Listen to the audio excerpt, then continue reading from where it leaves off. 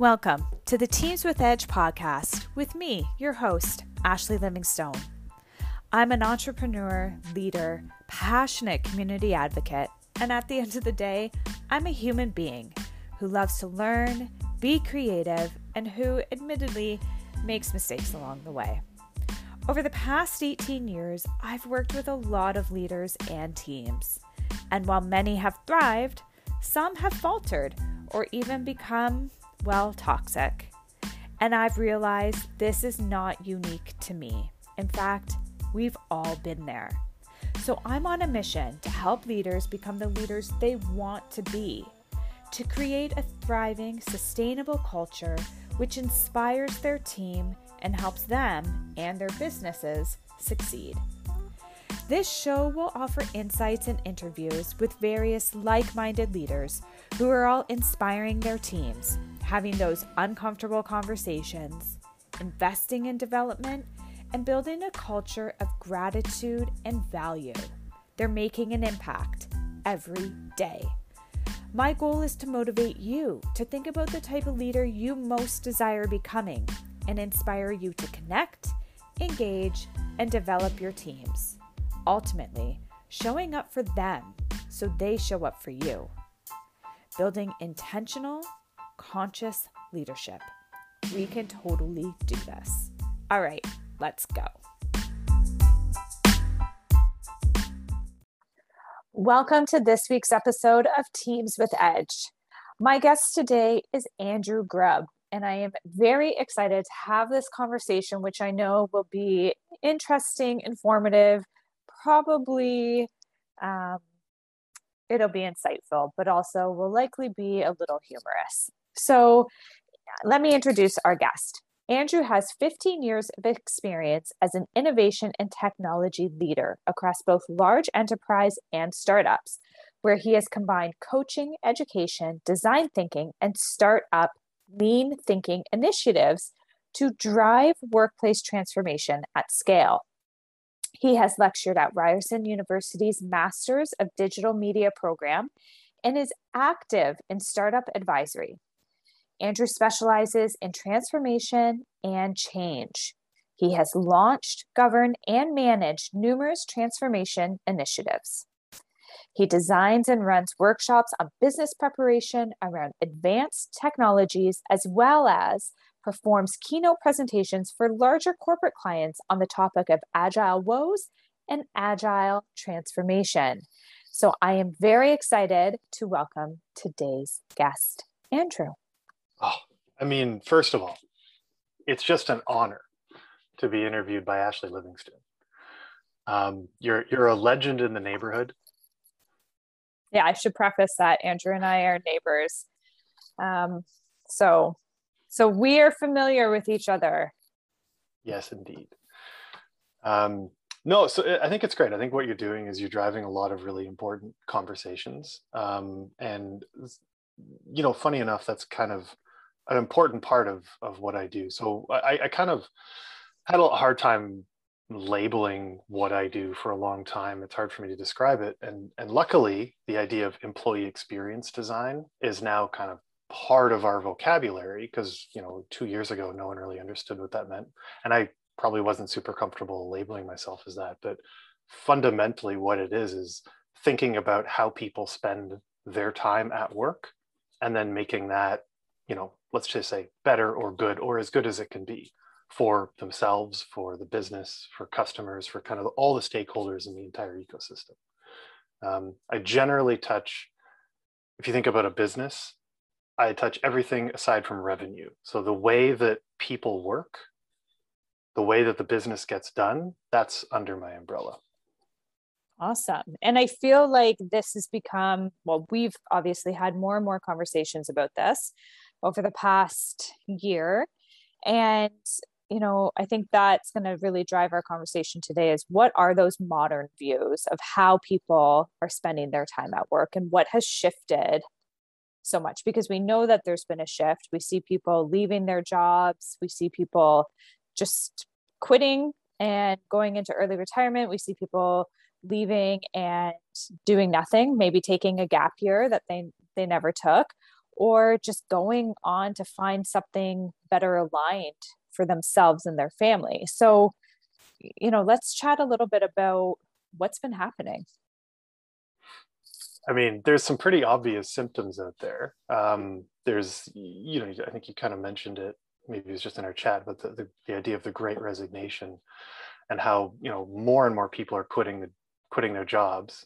Something like 4 million people a month quit their jobs in the US. And what's fascinating about that is that same number of people aren't re-entering the workforce. So you don't have a net neutral number. You have the workforce actually shrinking, but it's not that people are unemployed. It's not like they're making no money. It's just how they choose to make their money is different. And there's still kind of like evolving research and evidence around this, but I think even Adam Grant is still kind of in the middle of some of his work. And if you don't know Adam Grant, he's like one of those, big thinkers, big talkers, out of the US, and he's very well respected, a lot of great things to say, but fundamental to a lot of the shift is this desire for autonomy or flexibility in what you do, just how you spend your time. And I think what's fascinating is it can be very, very simple. These are very complex ecosystems, very complex problems, but there are like very, very simple ideas embedded within them. And there's been like a couple little like hints at what's going on. Not that there's one thing that's going on. There's things like Microsoft did a study a while ago, and they found that high levels of productivity are masking an exhausted workforce. And then Daniel Pink, another kind of management guru, author guy, he did I don't know, it's more of a thought piece, I guess, from him. But really what it came down to for him, this like one of the biggest catalysts for this Great Resignation was that people like employees are having ideas and they're giving suggestions and feedback to their managers and leaders within an organization, and it's just being ignored. So it's just feedback that goes unheard. And those are like really, really simple things. If you ask someone for their opinion, you better be willing to listen to it and do something about it. And if you don't, well, there's a bunch of consequences that follow beyond that. Yeah. And so I guess that's kind of, let's start there with being unheard, because, we've collaborated on, a few projects and are talking to leaders out there right now. And a lot of them will tell you that they are asking for feedback and they are listening to their people. But then when we talk to the people, they still feel unheard. So where's the gap? Good question. In your humble opinion. I have my opinion on this. I think, and this isn't like a great answer, but it's my answer, so you're stuck with it. I think a big part of it is just an inability to ask good questions. I think that it's really easy to hide behind a survey or a number of questions, or just the fact that you asked, but if you didn't ask a good question, then you're not really going to get an honest or good answer. Yeah. And it's things like I think bad examples of questions are, how satisfied are you at work? It's like, well, sure, maybe I'll give a good answer or a bad answer, but does that actually tell you anything? Pre-pandemic, I found one of the most, it's so simple, but like one of the most interesting cultural questions I found, and this is again, pre-pandemic when most people were in offices, was just how many days a week do you like to work from home? And that was an indicator, like the answer, because there's no right or wrong answer. It's, 1 to 5. And it was just an indicator for how people like to kind of live their life, how work fits within it, what their family structure looks like, whether you have, there were so many stories of people with like ailing parents or grandparents or new children or new marriage. Like it's just all this context gets bundled into tiny little answers. And then you dig into that and say, great, well, what is it? Like, what is the, what will get you in the office one more day a week? Or do we want to do that? And then just being curious and following a line of questioning instead of just asking a dumb question. Yeah. Not caring about the answer. Well, I think that's part of it, right? I talk a lot about people asking questions or, engaging with their team or their clients as like more of a box checking, like to-do list, as opposed to a truly interested in building a relationship. And, then it's no surprise when folks leave their jobs. And, unfortunately, though, that it tends to always end up being the employees, I don't want to say fault, but it gets pinned on the employee. And then the leader never really has to change. And we just kind of, I don't know, I keep seeing that cycle constantly repeating itself. I think it's hard. Like, I think what I'm kind of like teasing out of what you say is, and this is just what's coming to mind, is like industries where there's like an expertise. So that like a professional services type of industry. And generally hierarchy is put in place based on expertise. So as you're a better lawyer, you become a partner, a managing partner, and maybe you lead a team of people. But in no way is the hierarchy correlated to leadership ability. But for some reason, as your expertise is recognized and validated based on a hierarchy, well, that means that your opinion is more important, especially your opinion about how people are feeling and how people are doing.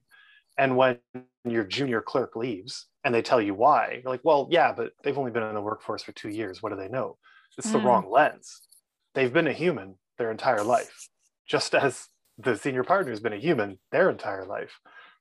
We have our own desires to, have like an emotional connection and have like an emotional intelligence, like skill set, that we kind of have to consider everyone's opinion equally, and we have to listen to people. Yes. So that's a good segue into kind of one of the other, questions is how does a leader, because sometimes, it can feel almost daunting to take on a leadership role, right? There's a lot of responsibility that comes with leadership. And if most leaders haven't actually been trained in leadership, which I think is fair to say is the case, but at what point are we listening and taking everyone, like including everyone's feedback to the point where it's still relevant versus now we're just listening to complaining all the time? It's an interesting question. I think. Am I asking good questions, Andrew? Because I feel like that was kind of your goal here. Oh, of course, it's always my goal, and I love your questions, Ashley. I think what's like, I know we were chatting about this, and for those kind of listening in, like there was a bit of context behind that question, and the idea being that there's a lot of like programs in place to, like, let's say, I don't want to say modernize workforces, but new ways of kind of, I guess introducing leadership training and training people on certain concepts, and that's great. And the idea of inclusivity came up. And so at what point are people included enough? And then we have to kind of recognize the limitations of their perspectives. I think that's a really hard thing to do.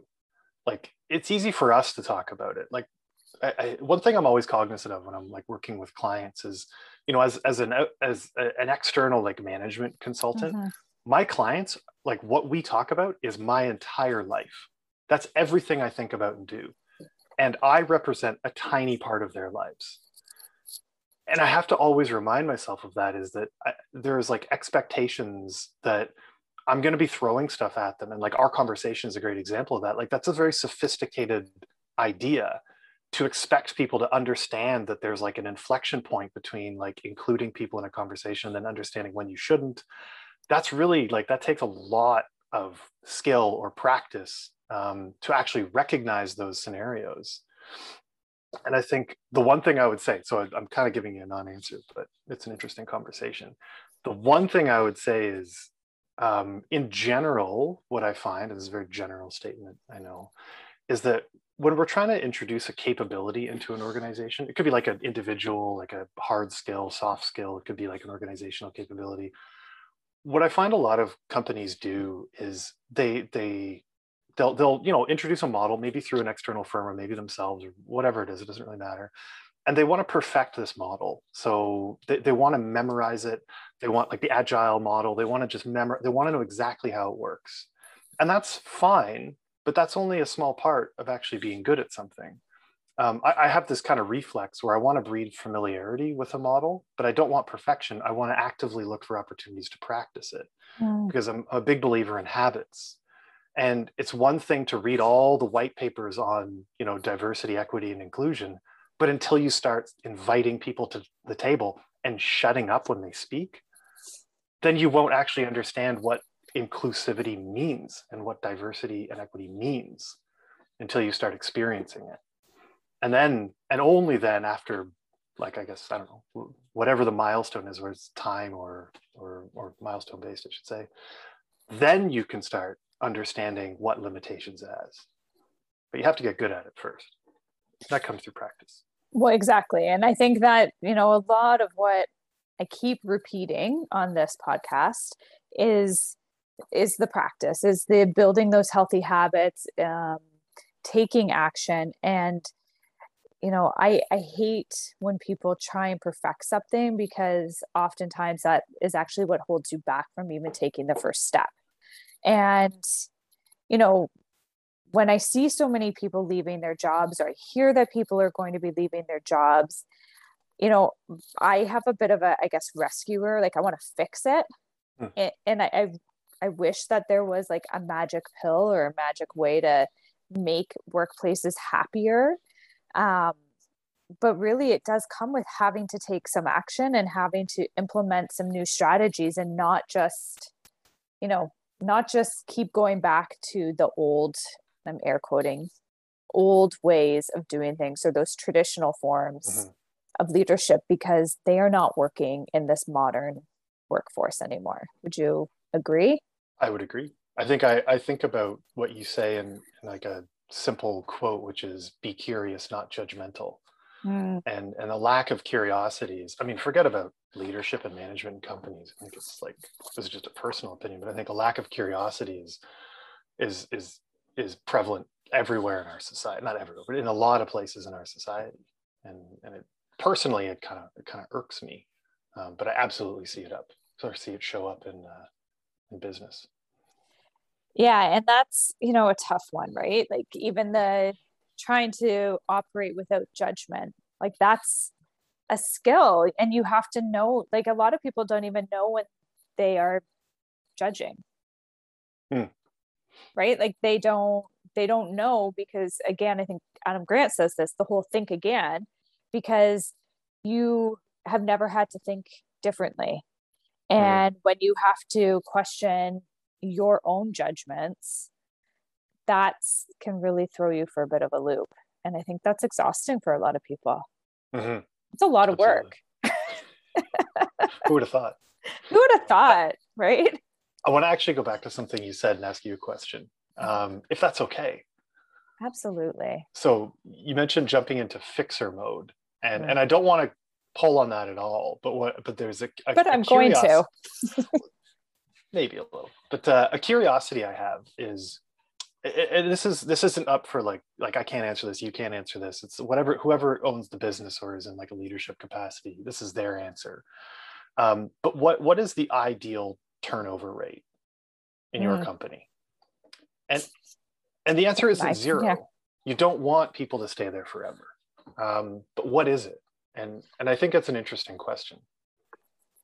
Yeah, I think it depends on your industry as well. So I'm, for me, I would love my team. I'm going to do it based on years and not percentages, because I would love my team to be with me, any given time, like 3 years, because it gives them enough time to see a whole year cycle, gets us kind of in the groove. Year number 2, they're developing relationships. I've been able to completely delegate to them. And probably year number 3, they're getting curious or being a bit more innovative. And I think we've just like hit our groove a bit more. That if I was to introduce somebody new into the team at that point, we would have it would be an easier transition for me. And depending on what they're doing in my business, they may have hit their their limit for what I need from them, right? Or they've maybe learned what they can, unless I have like a growth opportunity specifically. But it's about relationships to me, and depending on the industry, if you have team members who are relationship holders, like external relationship holders, those people are hugely vital to your business. And if you are into having to introduce somebody new to a relationship every 6 months, every year, and that, there's a lot of work on the end of your client to catch everyone else up to date on what they want. So I'm not really sure I answered it fully, but it's about the relationship. Answered it. But yeah, I'm with you. And I think fundamentally, like the answer, what I heard was you have an intention behind it. You've thought about it, and you know what you want. You know what good looks like. I think that's really important. Yeah. Yeah.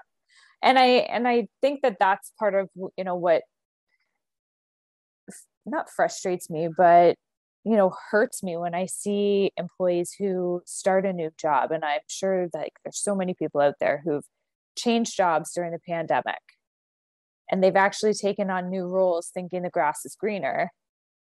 And I know that they have called their old employers back saying, oh no, what did I do? Right? What did I do? This actually isn't a better job. This isn't what I thought it was going to be. So like, where are people going wrong? Or is that wrong? Like, I think by going and having a bad experience, you at least have had that experience. It's like traveling. Like travel is a great educator. They've traveled from one company to another. They've experienced the transition, the emotional journey they went on, and then the cultural journey they went on. And maybe they didn't like the destination, so they went back home. But at least they tried. I don't think that's a bad thing. I guess my question is why are we not being more transparent in what our culture is when we're interviewing? And I think, too, as a person seeking a new role, where is our due diligence in making sure it's the right fit? That is like, it's like lightning in a bottle, that question. I love it. I think that people don't do themselves enough of a service by interviewing the company. I know we talk about it. People say the words, but I don't think people actually do a good job understanding what companies are good fits. And I think a lot of it, I know I'm a broken record, a lot of it comes down to having the right questions to ask. And it's not that, and I'm not trying to criticize companies or people or whomever.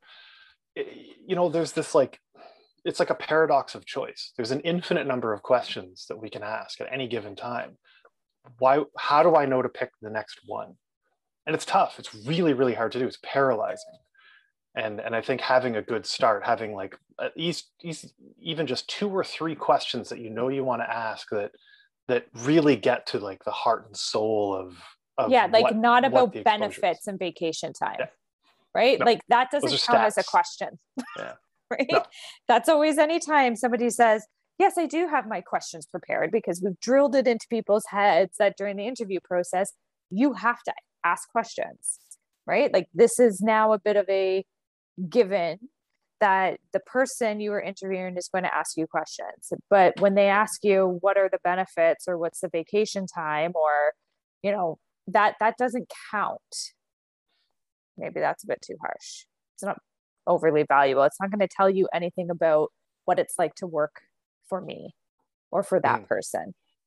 It's really not going to get you what you're looking for. I agree. I think a part of this, and this is like a weird reference, but there's this guy named John Danaher who's like this like elite jiu-jitsu coach. And he had this really interesting, he's like a bit of people consider him a bit of a philosopher as well, I think. But he had this really interesting kind of idea, and it sort of shows up, I think, in our conversation, which is, in human history, humanity during a period of time, their goal was to survive. It was survival. And then once we figured, and that was hard, it was really hard to do, to survive. Hunter-gatherer days, And then, the Industrial Revolution happened, whatever, tons of time later. And we've kind of flipped into this next wave of let's say, like, threat or goal. And we've transitioned from survival to meaning. And while we thought survival was hard, finding meaning in life is infinitely harder. And when certain things are a given, then we have time to kind of sit back and think and question things. And I think that as we go into the workforce, that I feel like our conversation, that's kind of showing up. Things like salary, benefits, vacation, those are the stats, those are the survival based mechanisms. Everything else is, well, how am I going to enjoy my time? Will I be engaged? Like, will I feel happy? Is it going to be a psychologically rich experience? I don't know. Will I those are tough belong questions to there? ask. Yeah. But I think that that's a really good, learning out of this is those pieces about work are given, right? Like you said, the salary, the benefit, like all of that. And hiring and, seeking new employment opportunities based on meaning is going to be so different for everybody. And it's really quite a powerful way to look at it. And I wonder, though, how many companies, and specifically, let's even like narrow it down, like some of the big companies who have tons and tons of money to invest in creating these cultures and these, best places to work things. That's different. But for the small businesses who just don't necessarily have access or have the knowledge to be able to create and hire based on meaning, like what is a couple of things that they can start to implement in their hiring process or in their own culture? Like, I actually had somebody today say, yes, we want to create a culture. That was it. There was no good starting point. I'm like, in my head I'm thinking, you already have a culture. Yeah. You don't, right? That's anyway, that was another, but that's, how do you go about starting down this path? So I think I've got a couple of responses. So one, the idea of culture, I think first it's like, we need to forget about what culture you want to create. What the hell does it mean to you? Mm-hmm. And I've kind of adopted a very simple definition of culture. It's what people do when you're not watching. That's kind of to me, the bare bones of culture. That's one of the kind of like symptoms of it, if you will, of good or bad culture. But I think, kind of back to your question, again, just the way I look at it is like, I think it's really important for business owners or leaders in general to understand like why they're hiring someone. Especially as a small business owner, like I think, I know how to make money with my business. Like I know how to go meet customers and get money out of them. My job, my expertise is not knowing how to run a business and engage people necessarily. So I ask my team for that. Like if I'm not hiring you to go expand market, I want my company to deliver better. And that could be more efficiently. It could be with better cash flow. Depends on what your goals are. Well, I'm going to hire that expertise and I'm going to let them go. Like I'm going to go let them go, not let them go, I'm going to fire them day one. No, I'm going to let them like free reign, right? Yeah. Like I think Jim Collins. I think you meant like yeah. empower them to go and do what you hired them to do. Absolutely. Yeah. And that's not always up to you to define. Like it's really good to define the goals and the outcomes, but the process by which you get there. I mean, I'm not a process expert. So I would hope that I could bring someone on who can help me build a better process to run my business. And my job as a good leader is to listen to them. That's where I think the gap is. In my humble opinion, is there are so many leaders who, in theory, they hear this and they think, yeah, that's what I want. But in reality, they can't fully delegate or, give that accountability and empowerment to their team members because they don't actually trust them enough to follow through. And a lack of trust is a part of a culture. Right? It's like a big giant circle, right? Is If you can't trust your team to do it, they know that, and then they're not actually going to be able to do it or reach their full potential. And then they're going to prove you right and not trusting them, right? It's like this constant, self-fulfilling prophecy. Yeah. And then you have these issues of, I'm not being empowered to do my work. I want to be more innovative. I'm not being heard. So I'm going to leave. But really, nobody's following through on what they truly want. I think what's unfortunate, I was going to have a very positive response, but I'll switch to a negative one. I think what's unfortunate is like there are some businesses that maybe don't deserve to be a part of the future. And that's a harsh view, but much to, you know, kind of our conversation about like being a fixer and having like 0% versus greater than 0% turnover rate. Sometimes we just have to recognize that businesses or leaders who don't adapt will not be a part of the future. That's just our reality. And obviously we don't want to leave people alone. We want to give them every chance. We want to lead them. We want to pull them in, but change is a pull, not a push. You can't push people into the future. You can only pull them. Yeah, that's interesting. It's like somebody has used something similar about being, you know, the lighthouse, right? Or, you know, are you a lighthouse or are you a tugboat, right? And to what point are you, you know, kind of showing people the way versus dragging them along with you? Interesting. I like that. That's neat. But I also, you know, think about those businesses that, you know, it's so natural for them to think, yes, I need to hire a bookkeeper because why would I do my own books? And yes, of course I need to hire a lawyer because I'm not going to write up my own legal documents.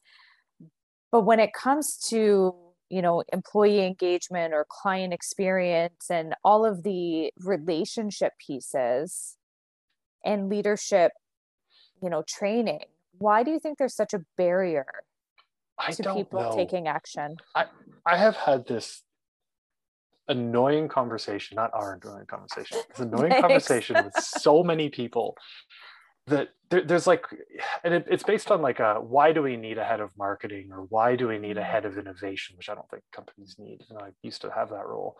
And my response is always, well, how can you like, so it's like, there's always that like, what's the ROI? What's the justification? And so I always respond with, well, what's the ROI of your head of finance or your CFO? These are support functions. They're not revenue generating, they're support functions. And a lot of the time, the value they bring is cost avoidance or cost optimization, something like that, right? Like with respect to, let's say like a high performance workforce. I know we were kind of chatting about this a few times and you even teased me about it. The idea of like absenteeism is measurable. So when people don't show up, we know, right? But the idea of presenteeism is less measurable, which is when people show up but are non-productive.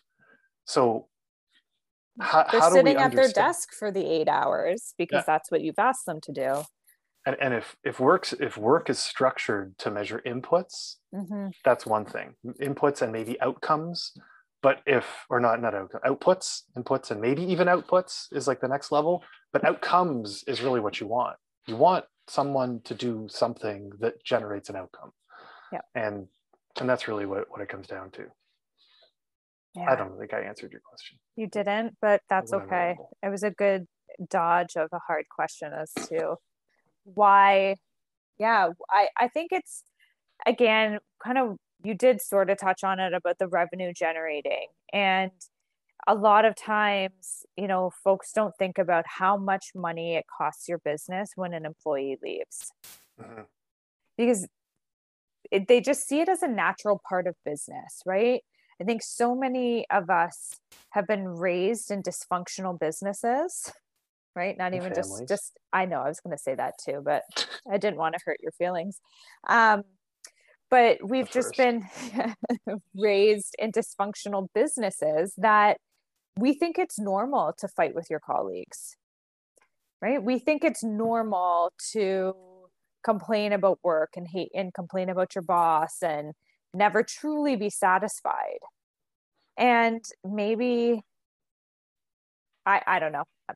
I'm trying to be positive, and I think I've seen the fact that like I actually really love what I do, and it doesn't have to suck.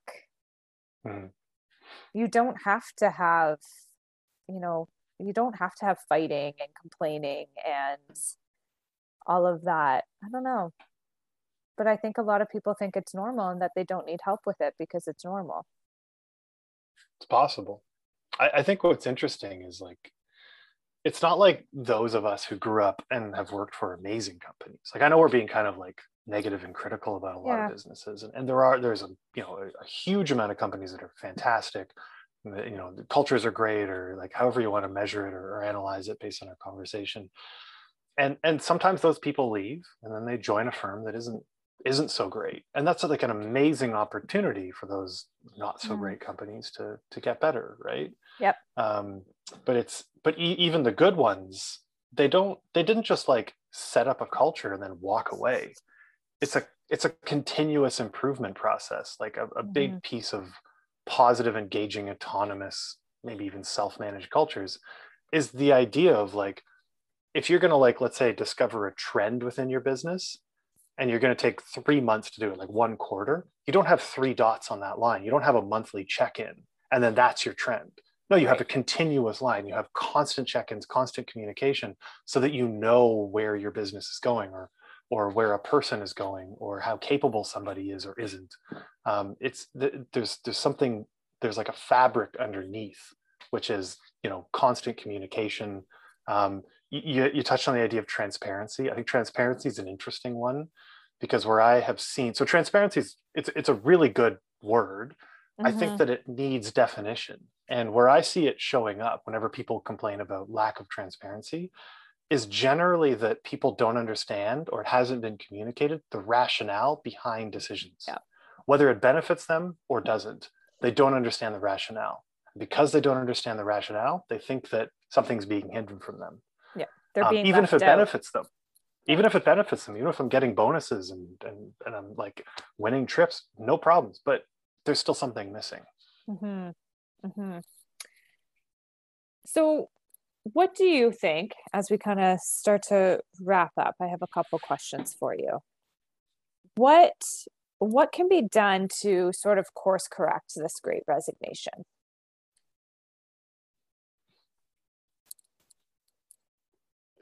Hire a good consultant. No, I'm just um, no, I honestly think No, it's like very simple. what's it going to take? Like Yeah, what's it going to I think take? it is so damn simple. Just be curious. Like, and I know Mhm. that's kind of a stupid answer, but literally just ask, like having an open dialogue with your people and just seeing where they are. Um, and you don't have to overthink it. It's to me, I've always found power in the offline conversation. Like anytime I join a new firm, the first thing I do is I take people out to coffee or out to a bar. I get people the hell out of the office, and you change the environment, you change the context, and you just kind of like listen. You just have conversations and listen. And that's, I think, first it takes understanding. Let's go with that. There's Yeah. my tagline. Well, and I'm going to put it on to, so it's not, in my opinion, just up to the leader. I think that if employees, um, people want to see change, they too need to be open. And it's a tricky balance, right? All this like vulnerability and trust and belonging and, all of those Brene Brown kind of key points is how do you start to trust a leader who maybe you didn't trust before? But if they are willing to be curious and they're willing and they're open to trying something new, I think we also need to extend them the grace. Mm-hmm. And I'm not saying like you have to go deep right away. No. No, Just I think a though that little there's bit. like, yeah, there's like a couple lenses that are important. I mean, to me anyway. And I think about like a team lens. So like one of my favorite kind of high performance team lenses is that, there's kind of three pillars, if you will. Does the team have an identity, Mm, trust, and a sense of efficacy? Like, do they believe other people are good at their job? And if you have those three things, those are three important things. I'm not saying, I wouldn't suggest that if you have those three, the team will be successful. But if you look at those three and one of them's obviously missing, well, that's where you need to focus your time. Yeah. And I think it's creating very simple views to look at what's going on, and then just diving into that. Yeah. Yeah. Being willing to take the first step, I think, is important. And understanding too that this is going to keep changing. Right? Like it's going to keep evolving, and there's going to be new things. You are going to lose people, but I think if you can cut down how many people you're losing in a given time, and when you're hiring new people, it's like, how are you bringing them on board, and what a great opportunity to start to really, kind of absorb your culture, create something new with a new team. But every new employee is a new chance to do better. Oh, for sure. I live by the saying of, like, every time you make a hiring or firing decision, it's a message to the organization about what you value. And I think that we need to not just do that, but then talk about it. Like when you fire someone, you should tell the team why you fired them. if they don't already know. And I know there's a lot of like policies surrounding like what words we can use, especially in larger organizations. But it's really good that the rest of the team knows you did it for them. Yeah, I see that as probably a very hard conversation, but I agree. Like it's so important because, again, it brings people in together, and, I think we just have to keep humanizing things and being willing to talk about the things that make us very uncomfortable. Oh yeah. I think so. On that's a good segue into like one of the first questions I like asking, which is, do you believe that the people who created your problems are the same ones to solve them? And oftentimes the answer is no. And so we have tough decisions to make at this point. Once those decisions are made, and these are more executive level people, then you can start operating under the assumption that I did a good job hiring people, I believe in my people, and then recognizing the capability gaps that exist within people and the business. Right. And then you can start solving them. That's my overly simplified way of total business transformation. 2 steps. 2 steps. That's hire Andrew. It's 2 steps. No problem. I'm sure it's way more complicated than that. Well, this conversation definitely, like most of the conversations you and I have, went a few different ways. But I think, ultimately, we want leaders to know that it is possible, right? To be curious, to listen with an open mind, ask really good questions, but really listen to that feedback and keep practicing. Right? Keep practicing. And to the employees out there, you too can ask questions, right? Before you take a big leap to another organization, where you think the grass is greener, make sure you know what you are looking for and where you're going to find meaning in that new company. And it's all about the questions. Is that a good way to sum it up? I love it. That. Don't be afraid to admit you don't know. Yeah. Especially as a leader. Yeah. So, Andrew, where can people find more of you? Because I know on the form you said ICQ, which I'm sure most of our listeners don't even know what ICQ was, and that shows how old you are. Oh, come on. Just you. Just me. Right. I definitely did not have an ICQ.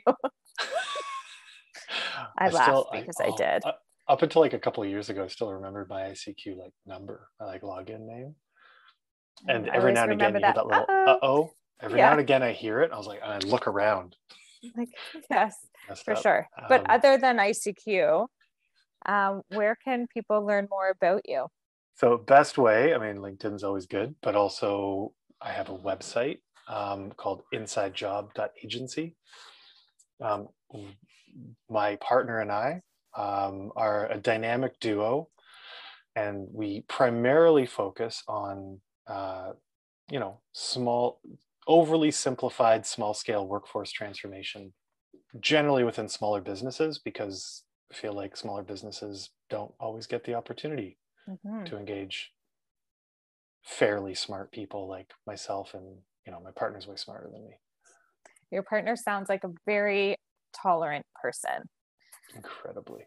Anyway, newsflash, everyone, the partner is me. Andrew and I are running, and because we both love to keep busy. So, and I say busy in a very intentional way, of that we both like to make a lot of impact in a lot of different areas.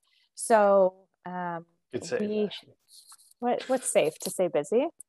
No, I actually like caught myself saying the word. We like to make impact. So check us out. I will put all of the information in the show notes, and connect with Andrew. He's usually got something, brewing on LinkedIn. And if you can ever catch him for a coffee or a beer, it's usually an interesting hour. Ooh. That's a good way to end it. There you go. I like it. That's as close as it's going to get to a compliment there. But thanks everyone for listening today. And if you have any questions, as always, reach out, share your comments with us, and make sure you share this podcast, and let us know what you think. Andrew's waving. No one can see it. Bye, everyone. Bye. What might be holding you back from becoming the leader you know you can be? Whether it's conflicting priorities, time, or maybe you just need a little guidance, there's hope. You can do it. If you're interested in creating a team that thrives, reach out. Let's chat about what we can do together. I'd also love to hear from you about this podcast, about your challenges and successes as a leader. We can learn together how to inspire each other and build the culture we want in our work and ultimately our lives. So, connect with me through Instagram.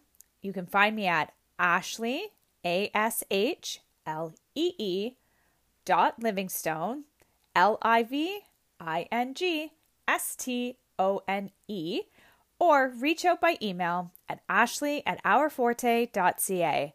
And remember, there's always 2 E's at the end of my name.